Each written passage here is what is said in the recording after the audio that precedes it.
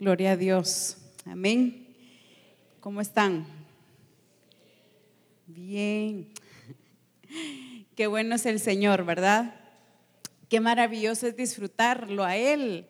¿Y sabe que Él se deleita con nosotros también? Él también se deleita con nosotros. Somos su deleite porque provenimos de Él, fuimos creados en Él. Por eso es que somos su deleite. Y es hermoso también nosotros poder deleitarnos en nuestro Creador. Amén. Hemos estado en un tiempo maravilloso. Definitivamente el Señor dijo que agosto era una etapa gloriosa. Quizás algunos, ¿y qué va a pasar o qué estará pasando? Desde que Él lo dijo, eso es un hecho. Lo que tenemos que tener es oídos para oír al Espíritu Santo, para ojos para ver todo lo que Él está haciendo a nivel misión en nuestras vidas, hacia dónde apunta y definitivamente disfrutar lo que Él hace. Yo me he estado deleitando, escuchando todo lo que el Señor nos habló en el Congreso. Y qué hermoso es poder entender cómo Él nos llevó a otro nivel, a otra etapa. Fue a una gloria mayor, pero a una gloria de ejecución, a una gloria de accionar. Todo este tiempo Él nos ha venido preparando, nos ha venido enseñando, pero como decía el apóstol en estos días, que el tiempo de hacer las cosas iguales como las hizo Jesucristo ha llegado. Amén. El tiempo de hacer las cosas iguales como Él las hizo ha llegado, y ha llegado para Misión El Calvario y para la sede central. Amén.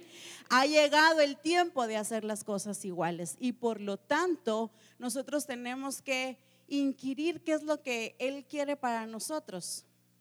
¿Queremos saber cómo hizo el Señor las cosas? Vayamos a leer los evangelios. Ahí hablan de Él, cómo actuó, cómo pensó, cómo obró, las obras del Padre, cómo las hizo, cómo enseñó, cómo predicó, cómo echó fuera demonios, cómo sanó enfermos, porque el tiempo de hacerlo exactamente como Él lo hizo ha llegado para nosotros. Amén.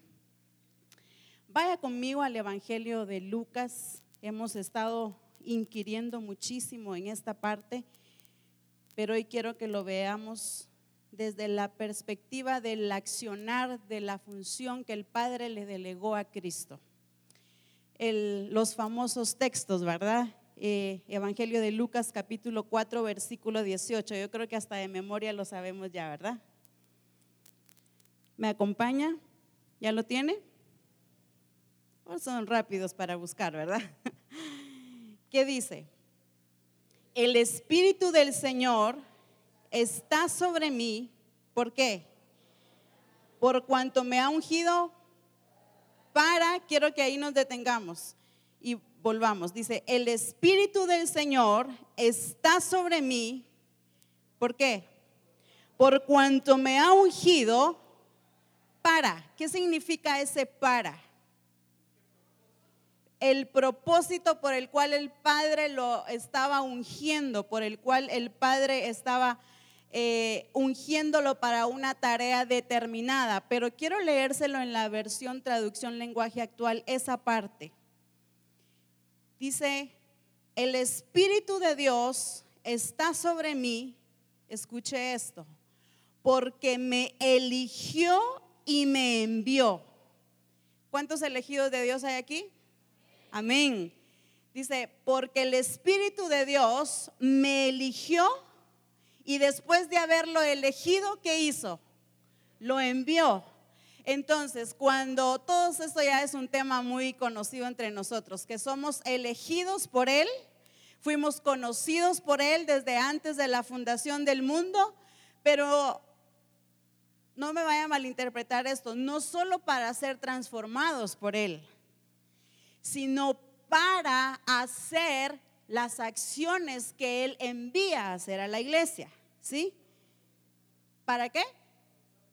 Para usarnos ya transformados.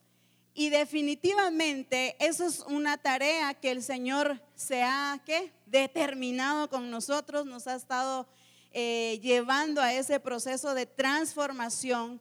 pero no debemos de olvidar la tarea de la iglesia por la cual también fue elegida. ¿Quiénes son iglesia acá? ¿O cuántos somos iglesia acá? Amén. Entonces dice, el Espíritu de Dios está sobre mí porque me eligió. Me encanta esa parte, me eligió, me escogió, me predestinó. Pero luego dice, y me envió para dar buenas nuevas a los pobres, para anunciar a los prisioneros, para devolverles la vista a los ciegos, para rescatar a los que son maltratados y para anunciar a todos que este es el tiempo que Dios eligió para darnos salvación. Quiero que leamos nuevamente esto en la 60, pero veamos ahora las tareas por las cuales el Padre eligió a Cristo, aunque eso es muy amplio, es extenso, pero que veamos para qué lo estaba ungiendo y qué era lo que tenía que hacer. En la versión 60, vamos. Dice nuevamente, el Espíritu del Señor está sobre mí por cuanto me ha ungido. ¿Para qué? Vaya contándolo. ¿Para qué? Para dar buenas nuevas a los pobres. ¿Qué son las buenas nuevas? Las buenas noticias, lo que el Señor nos ha estado hablando en estos días, ¿verdad? Para anunciar el evangelio, para evangelizar, para predicar su palabra. Entonces dice, me ha enviado para dar buenas nuevas a los pobres. Me ha enviado ¿para qué? Para sanar a los quebrantados de corazón. Luego, ¿qué dice? A pregonar libertad a los cautivos y vista a los ciegos, a poner en libertad a los oprimidos, a predicar el año agradable del Señor. ¿Cuántas cosas vemos acá? Obviamente esto se extiende, ¿verdad? Esto no se queda solamente en una sanidad simple, sino que aquí es otro tema, ¿verdad? Pero veamos para qué el Señor lo había ungido. Pero lo que el Espíritu Santo quiere que entendamos como iglesia es la función, la responsabilidad que Cristo se tomó. Él fue elegido por el Padre, fue predestinado por el Padre, pero para dar esas buenas noticias. Por eso es que el Señor nos ha estado hablando de dar esas buenas noticias, de predicar, porque esa es nuestra función, esa es nuestra tarea como iglesia escogida de Dios. Entonces, ver cómo Cristo se toma esta responsabilidad, se toma esta tarea para hacerlo, pero entendamos que Cristo venía marcado con la naturaleza del Padre. Cristo venía con la naturaleza de Él. Entonces, cuando Cristo ve que Él venía con esa misma naturaleza, por eso vemos más adelante en Juan 5:19, dice, lo que yo veo hacer del Padre, eso hago. ¿Por qué? Porque era la misma naturaleza. Entonces, nosotros tenemos la naturaleza de Cristo como iglesia, entonces debemos de ver que nosotros fuimos marcados con esa misma delegación. ¿Cuántos fuimos ungidos acá? ¿En cuántos está el Espíritu Santo acá? Amén. Entonces, desde el momento que el Espíritu Santo mora en nosotros, como dice el apóstol, no hay quite, ¿verdad? No hay pierde de eso. Tenemos que hacer esa tarea. Y quiero que veamos a Cristo en esta función, que Cristo entendió esto y dijo, pues es que esto es para trabajar. ¿Esto es para trabajar o no? Este es un trabajo grande que tiene la iglesia. Hay un trabajo grande. Por eso usted recuerda cuando Cristo le dice a sus discípulos que alcen sus ojos porque la cosecha, ¿qué dice? Ya está lista. Ya está lista. Entonces, en otras palabras es, ya hay trabajo. Lo que necesitamos como iglesia es tomar esta responsabilidad de todo lo que se nos ha venido enseñando para accionar, para funcionar en esto. Y acompáñenme al Evangelio de Juan. Y quiero que veamos a Cristo con la característica, ahí sí que de trabajador, ¿verdad? Él entendía que venía a hacer las obras del Padre. El Evangelio de Juan, capítulo 9.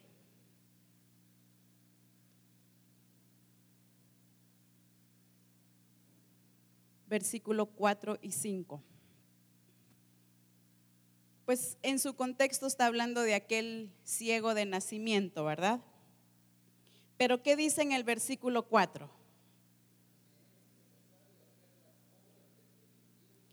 Mire cómo empieza este versículo. ¿Qué dice? Me es necesario.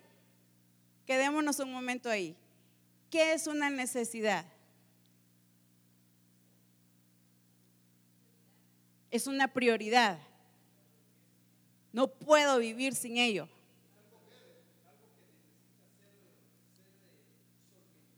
Algo que necesita ser solventado, algo que necesita hacerse, realizarse. ¿Qué más? ¿Sí, hermano Guillermo? Es un deber.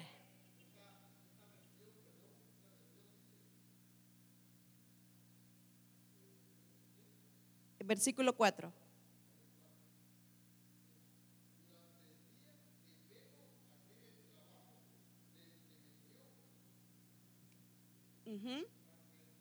Debemos, o sea, es una responsabilidad. ¿Tú ibas a decir algo? No estoy bien si no lo hago.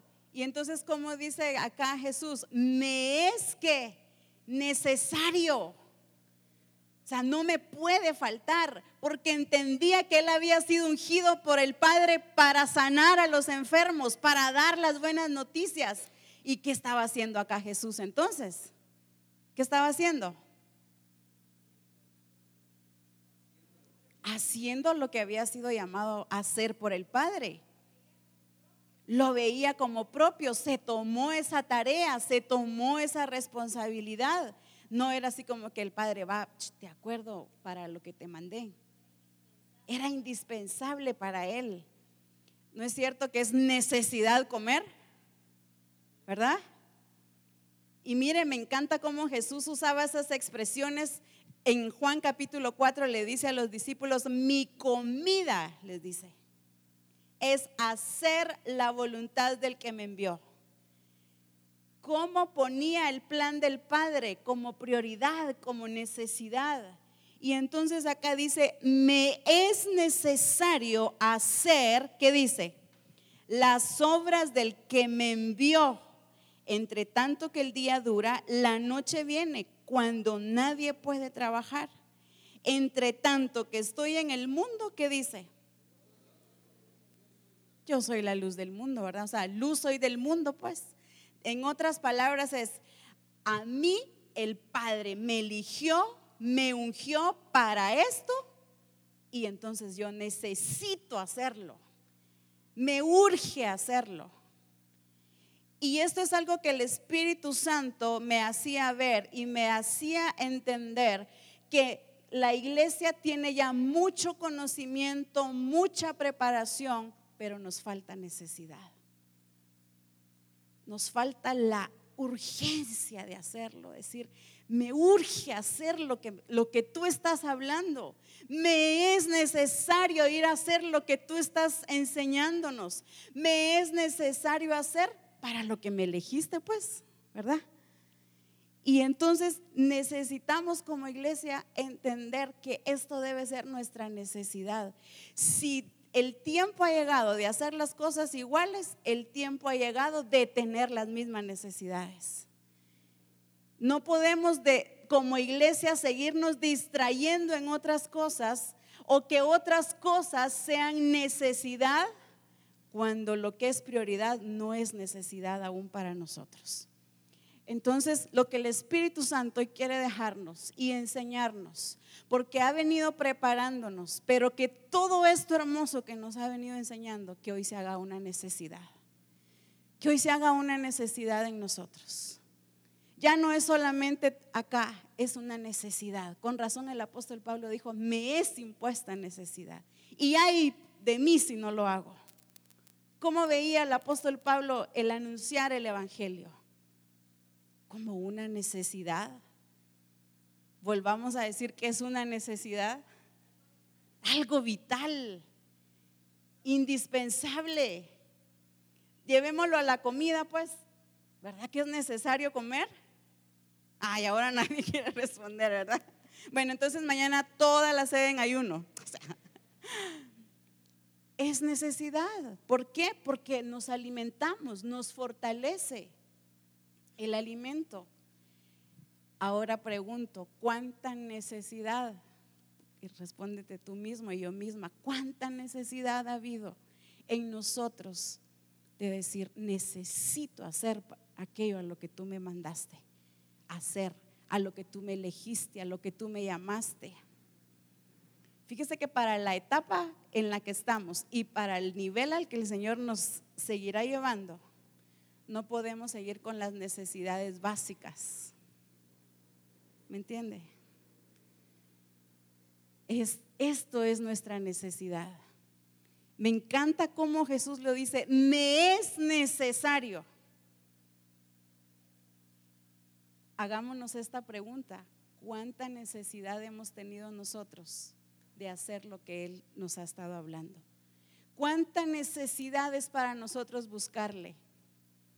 ¿Cuánta necesidad es para nosotros ir a su palabra y prepararnos, inquirir, alimentarnos? ¿Qué es lo que el Espíritu Santo está hablando a mi vida? ¿Qué es lo que quiere para la iglesia? ¿Qué es lo que quiere para mí? ¿Cuánta necesidad hemos tenido de ir a buscar su rostro? ¿Eso es una necesidad o no? ¿Verdad? Y cuánto más el anunciar el Evangelio de Dios. Mire qué hermoso lo que el Señor nos está enseñando. Los días martes, ¿a qué etapa nos introdujo el Señor?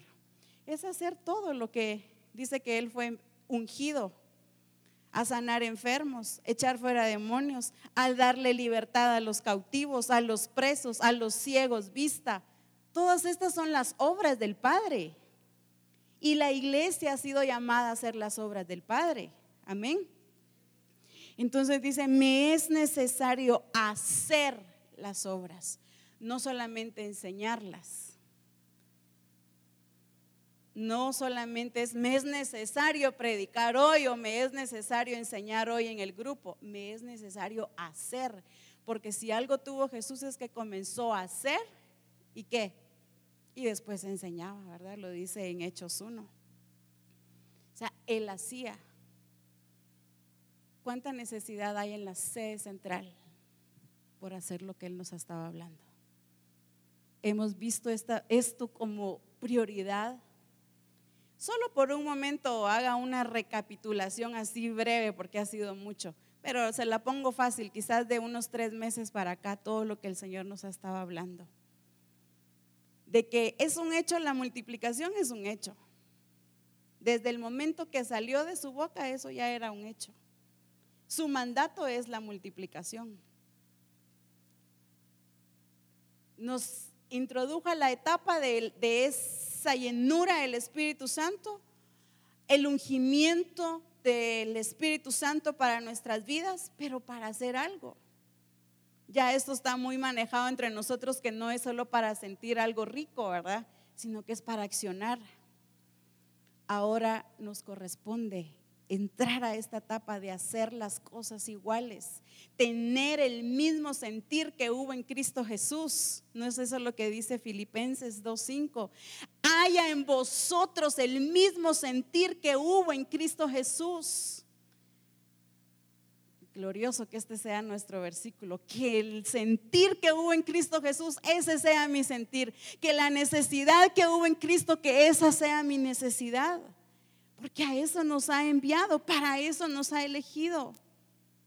El asunto es que la iglesia ha tergiversado las necesidades. Nos es necesario pagar la renta de la casa, ¿verdad? Nos es necesario pagar ¿qué? Los recibos. Claro, todo eso es necesidad. Nos es necesidad que Él nos bendiga. Cuando dice la Escritura, buscad primeramente el reino de Dios y su justicia, y las demás cosas vienen por añadidura. Cuando tú y yo nos dedicamos a hacer las cosas de Él, es un hecho que las bendiciones vienen. Por supuesto que lo vamos a hacer por servirle a Él, no por las bendiciones. ¿Sí? Entonces, que esto sea una necesidad en nosotros. Veamos a Cristo, veamos cómo lo hizo, pero con qué actitud lo hizo. Veía ahí enfermos y dice que sentía compasión por ellos. Veía a la gente con hambre y entonces ¿qué hacía? Les daba de comer. Veía a mujeres oprimidas por el diablo y entonces ¿qué hacía? Las sanaba y decía, y a esta mujer que estaba oprimida por Satanás no había que sanarla. Le era necesario sacar a los oprimidos, a quitárselos, a arrebatárselos a Satanás. ¿Cuánta gente hemos visto oprimida, derrotada, en depresión y en tristeza y la iglesia no pasa nada? Quiere decir que no tenemos la misma necesidad que Cristo tuvo. Y desde el momento que tú y yo tenemos la naturaleza de Él, debemos de tener lo mismo. Ahora se lo quiero leer en la traducción lenguaje actual. Este mismo versículo, Juan capítulo 9, versículo 4.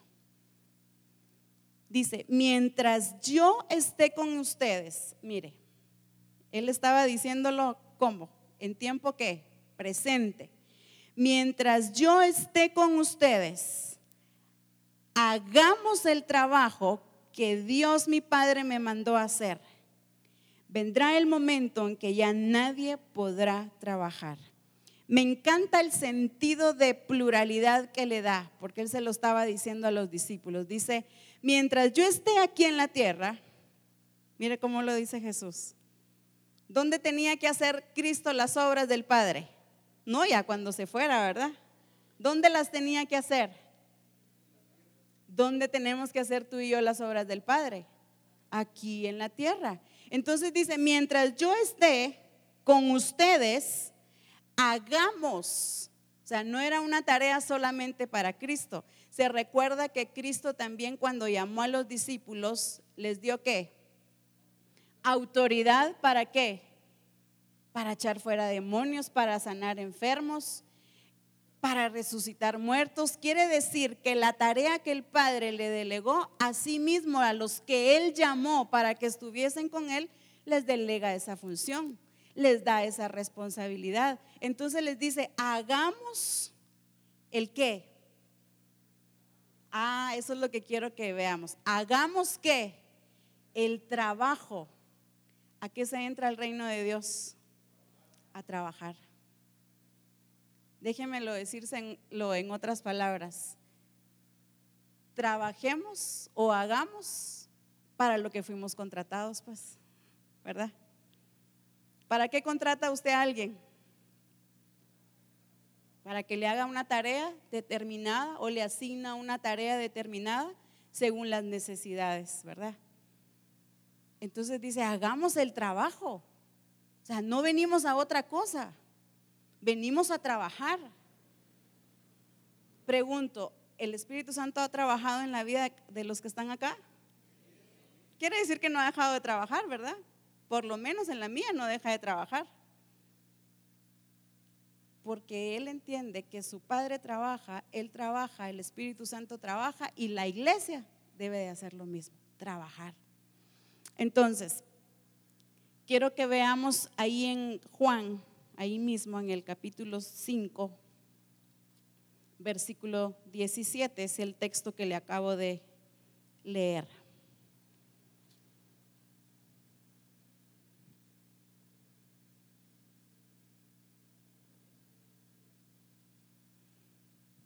Juan 5, 17. Y Jesús le respondió, mi Padre que dice, hasta ahora trabaja, ¿y qué dice? Y yo trabajo. ¿Qué vemos ahí? Mi Padre que dice, hasta ahora trabaja y yo trabajo. ¿Qué vemos en esto? No deja de trabajar el Padre, no deja de trabajar el Hijo. La misma expresión. Hay otra palabra que quiero. ¿Qué más vemos ahí? Mi Padre trabaja y así como mi Padre trabaja, así yo también trabajo. ¿Qué vemos ahí? Modelo, sí. La misma naturaleza. La necesidad de hacer lo mismo. Hoy los voy a hacer pensar un poquito. Es una palabra que la mencionamos, es nuestro. ¿Qué vemos ahí? Sí, también responsabilidad, propósito, modelo, más o menos, por ahí vamos. Lo hace igual, ¿y eso qué es? Sí, todo está correcto. La misma genética, eso está correcto. Vamos a pensar. ¿Qué vemos ahí? Así como trabaja el Padre, así también lo hace el Hijo. ¿Qué vemos ahí? Así como lo hace el Padre, así también lo hace el Hijo. Obediencia, sí, definitivamente. Que lo que ve hacer es eso lo que Él hace. ¿Es algo exacto? Está por allá, ¿eh? Buenísimo. ¿Qué vemos en esto? Sí, también. Está interesante, se puso interesante. Es lo que mencionamos. Y si los digo, no les puedo explicar más porque si no les doy el chivo. De la misma manera, así como el Padre trabaja con esa misma responsabilidad, todo lo que dijeron, con esa misma naturaleza, con esa misma genética, ya se me salía, con esa misma necesidad, el mismo diseño, o sea, no hay otra cosa. Ahí estaba la revelación, ahí va, frío, caliente, no sé. El mismo diseño del Padre. Cristo no hacía algo diferente. El mismo diseño, con la misma naturaleza, con todo lo que ustedes mencionaron, así como lo veía hacer, así Cristo también lo hacía. Veía que su Padre trabajaba y dice: hasta ahora mi Padre trabaja, entonces yo también trabajo. Diseño. Y la iglesia está llamada a hacer lo mismo, el mismo diseño del Padre, el mismo diseño es lo que nosotros tenemos que hacer. Se nos ha enseñado mucho de cómo enseñar, cómo predicar la buena noticia, pero de la manera como lo enseña la Escritura. No es con todo el conocimiento que tengo, quizá de mis experiencias, de mis testimonios, es de evangelizar como dice la Escritura, conforme a las Escrituras. ¿Por qué? Porque el tiempo de hacer las cosas iguales ha llegado. Entonces no puedo enseñar como yo quiero, predicar como quiero, evangelizar como quiero, ni sanar como yo quiero, sino que hacerlo como dice la Escritura. El mismo diseño. Por eso Él nos ha tenido viendo a su Hijo, Él revelándose, y entonces hemos estado viendo el mismo diseño. Y Cristo, me encanta ver cómo hacía las cosas exactamente con esa misma naturaleza, con ese mismo diseño, porque nos estaba diciendo que así mismo la iglesia tenía que hacerlo, o tenemos que hacerlo. Cristo veía el diseño del Padre, se los expresó y se los modeló a sus discípulos con detalles, explicando cómo era el Padre. ¿Cómo lo explicó? Sanando, enseñando, predicando, echando fuera demonios. Todo lo que Cristo hizo, ¿qué estaba diciendo? Todo lo que yo estoy haciendo es lo que mi Padre es. Y nosotros hemos llamado a expresar la misma naturaleza del Padre. Entonces no tenemos opción, no hay dos opciones más que hacer las cosas como Él las hizo. Y el tiempo ha llegado. Cuando vemos que Jesús le entiende esto, pero también le delega esa gran comisión a la iglesia. Ya es bien conocido por nosotros Mateo 28, ¿verdad? ¿Qué dice Mateo 28, 18, 19 y 20? O sea, toda potestad, ¿verdad?, me ha sido dada. ¿Por qué se le dio a Él toda esa autoridad, toda esa potestad? Porque demostró que era responsable, porque demostró la misma naturaleza del Padre. Y luego les dice a sus discípulos que, por tanto, que id, vayan, hagan discípulos. ¿Pero cómo? Enseñándoles que ¿qué? Ahí que estaba diciendo Cristo, diseño. Si quiere lo leemos, porque también de leer las cosas como son ha llegado ya ese tiempo, ¿verdad? Mateo 28, desde el 18 leámoslo. Mateo 28, versículo 18. Y Jesús se acercó y les habló diciendo, habla de a los 11 discípulos que estaban con él. Y Jesús se acercó y les habló diciendo, ¿qué dice? Toda potestad me es dada en el cielo y en la tierra. Por tanto que id y haced discípulos a todas las naciones. ¿Cómo?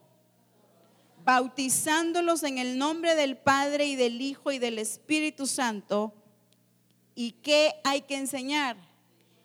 Enseñándoles que ¿qué? Que guarden todas las cosas que os he mandado. Y he aquí, yo estoy con vosotros todos los días hasta el fin del mundo. Mire qué glorioso. Así como Cristo lo hizo, ahora esa misma tarea se la delega a la iglesia, a nosotros. No puedo enseñar lo que quiero. No puedo hacer discípulos como yo quiero, porque entonces no son discípulos. Hay un diseño para evangelizar, hay un diseño para hacer discípulos, y como se nos ha estado enseñando ahora, hay un diseño para dar el mensaje de transformación también. Entonces, aquí la delegación que se nos está dando como iglesia es hacer las cosas exactamente como Él las hizo. Por supuesto que estos versículos es profundo, ¿verdad? Como dice el apóstol, aquí salió un congreso, ¿verdad? Pero entendamos lo que el Espíritu Santo nos está enseñando hoy. La necesidad de hacer las cosas exactamente como Él las hizo. El mismo diseño, con la misma naturaleza, con la misma pasión, con el mismo deseo. Y fuertemente el Espíritu Santo me hacía ver acá en el momento de la adoración que lo que nos falta como iglesia es tener esa necesidad. Definitivamente amamos al Padre, queremos hacer su voluntad, pero hacer su voluntad es hacer las cosas que Él nos ha enviado a hacer. Establecer el reino de Dios es hacer su voluntad. Dice la Escritura, venga tu reino, hágase tu voluntad. ¿Cómo establezco el reino en la tierra? Haciendo su voluntad. Y definitivamente lo que hoy el Espíritu Santo está hablando a cada uno de nosotros es que la necesidad se nos sea impuesta de todo aquello que Él nos ha venido hablando. Nos ha hablado ¿de qué nos ha hablado? A ver, siempre les doy el chivo. ¿De qué nos ha hablado el Señor? Así, ¿de qué nos ha estado Él ahorita resaltando y nos está llevando? Y mire qué hermoso, nos prepara. Dice, así como yo les enseñé, enséñenles a que guarden todas las cosas. Fíjese que qué responsabilidad es la que tenemos. Vienen los recién convertidos y tenemos que enseñarles con esa misma pasión. Queremos discípulos apasionados, ¿cómo tenemos que enseñar? Pero no por emoción, ¿verdad? Y usted va a demostrar, es que soy apasionada enseñando. La pasión no es emoción. La pasión es una expresión, es una vivencia. Se evidencia que va a ser notorio lo que va a ser nuestra prioridad.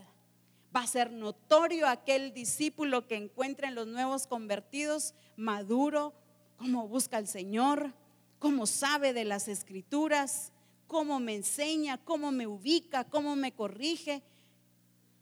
Entonces, los que el Señor nos está dando y los que va a traer, asimismo tenemos que enseñarles con esa misma pasión, enseñarles con ese celo de hacer las cosas.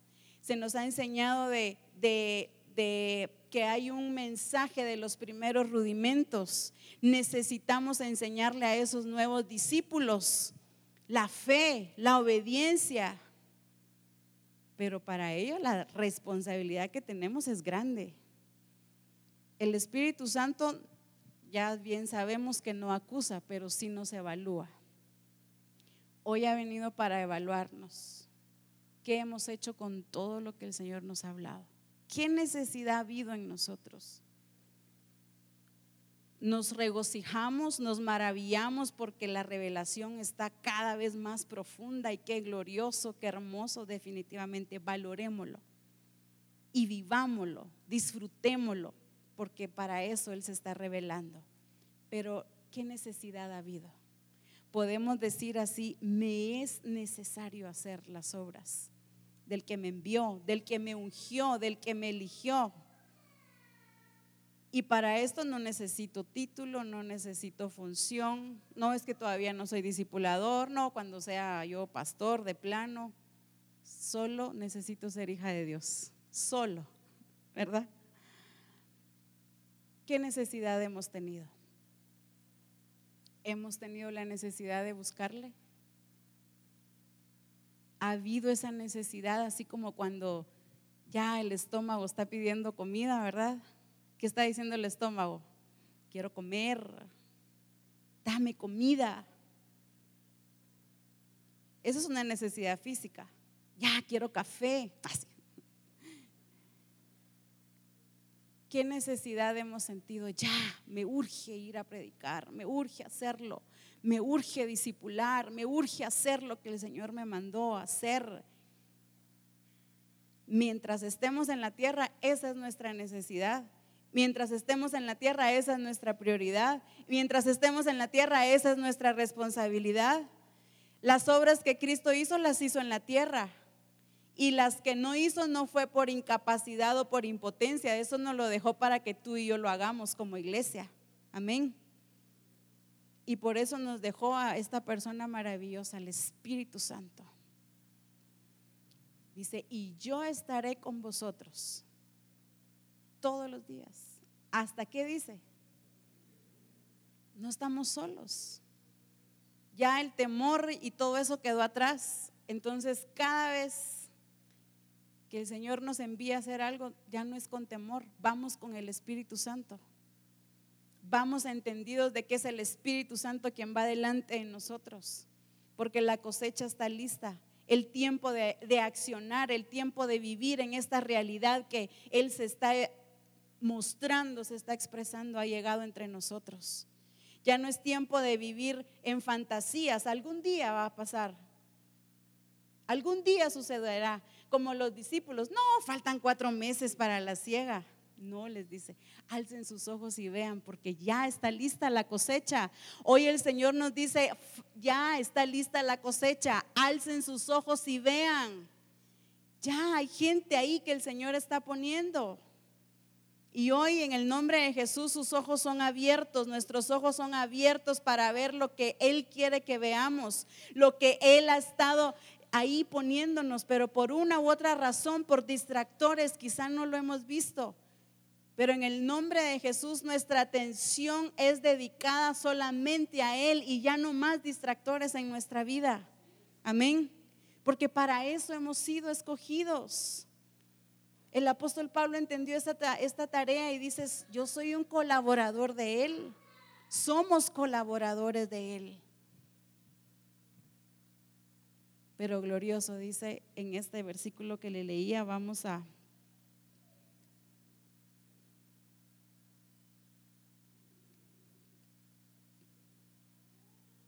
Primera de Corintios capítulo 9, versículo 16. ¿Qué dice en la 60?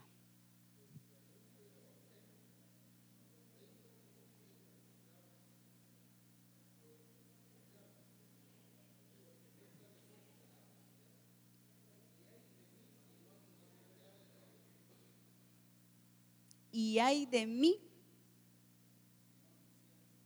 Se lo voy a leer en la versión, la palabra versión española.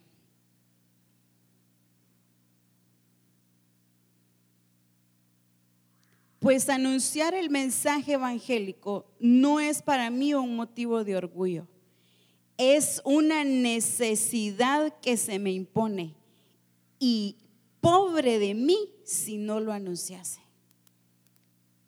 Mire cómo lo expresa el apóstol Pablo, también como una ¿qué? Necesidad. Dice, anunciar, en otras versiones dice la buena noticia, anunciar el mensaje de Dios no es un motivo de orgullo, me es impuesta necesidad y pobre de mí si no lo anuncio. ¿Por qué? ¿Qué entendemos con esa expresión? Y pobre de mí si no lo hago. Porque no estoy haciendo lo que Él me mandó a hacer. Entiende que hay cuentas que entregar y ese punto es muy importante. Sabe que tenemos que entregar cuentas de todas aquellas palabras que el Señor nos ha dado. El Señor Jesús les dice, yo no les juzgo a ustedes, lo que les va a juzgar es la palabra que se les ha dado. Quiere decir que hay mucha demanda, ¿verdad? De todo lo que se nos ha dado. Pero el punto que el Espíritu Santo quiere que, y ha estado hablándonos, es que la misma necesidad que hubo en Cristo sea la misma necesidad tuya y mía, la misma necesidad de la iglesia, hacer las obras del que nos envió, a anunciar la buena noticia, sanar a los enfermos, echar fuera a los demonios, poner en libertad a los cautivos, a los presos, a los oprimidos, a los ciegos, darle vista, a los deprimidos, a los lunáticos, a toda esa necesidad que hay en el mundo. Porque sin duda alguna se hace tan exacto cuando Jesús dijo, la verdad dice, la mies es mucha, pero los obreros son pocos. En otras palabras, es decir, el trabajo que hay es mucho, pero hay pocos trabajadores.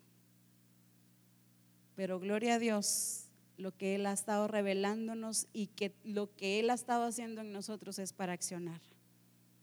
¿Por qué no decirle como dijo Saulo, heme aquí? Aquí está la sede central, amén. Aquí está Misión Cristiana del Calvario. Que se haga lo que Él ha determinado para nosotros. Que la iglesia sea esa ayuda idónea, la perfecta, haciendo las obras del Padre, pero haciéndolas con el mismo diseño. Así como tú me enviaste, así los envío yo. Así como tú me enseñaste, así he enseñado yo. Así como me ungiste para sanar, así ando sanando. Hemos estado escudriñando Hechos 10:38 y dice que como Dios ungió ¿a quién? A Jesús. ¿Para qué? Para andar haciendo bienes, sanando a los oprimidos y a hacer todo para lo que había sido ungido. Yo no encuentro que haya algo que haya dejado de hacer para lo que el Padre lo mandó. Entonces la iglesia, tú y yo tenemos una responsabilidad enorme. No podemos dejar vacíos, no podemos dejar tareas incompletas. Por eso Jesús dijo, lo que tú me diste que yo hiciera, lo he terminado. ¿Y cómo lo hizo? Con excelencia, con exactitud, a tiempo, con el mismo diseño. Amén. Ponte de pie.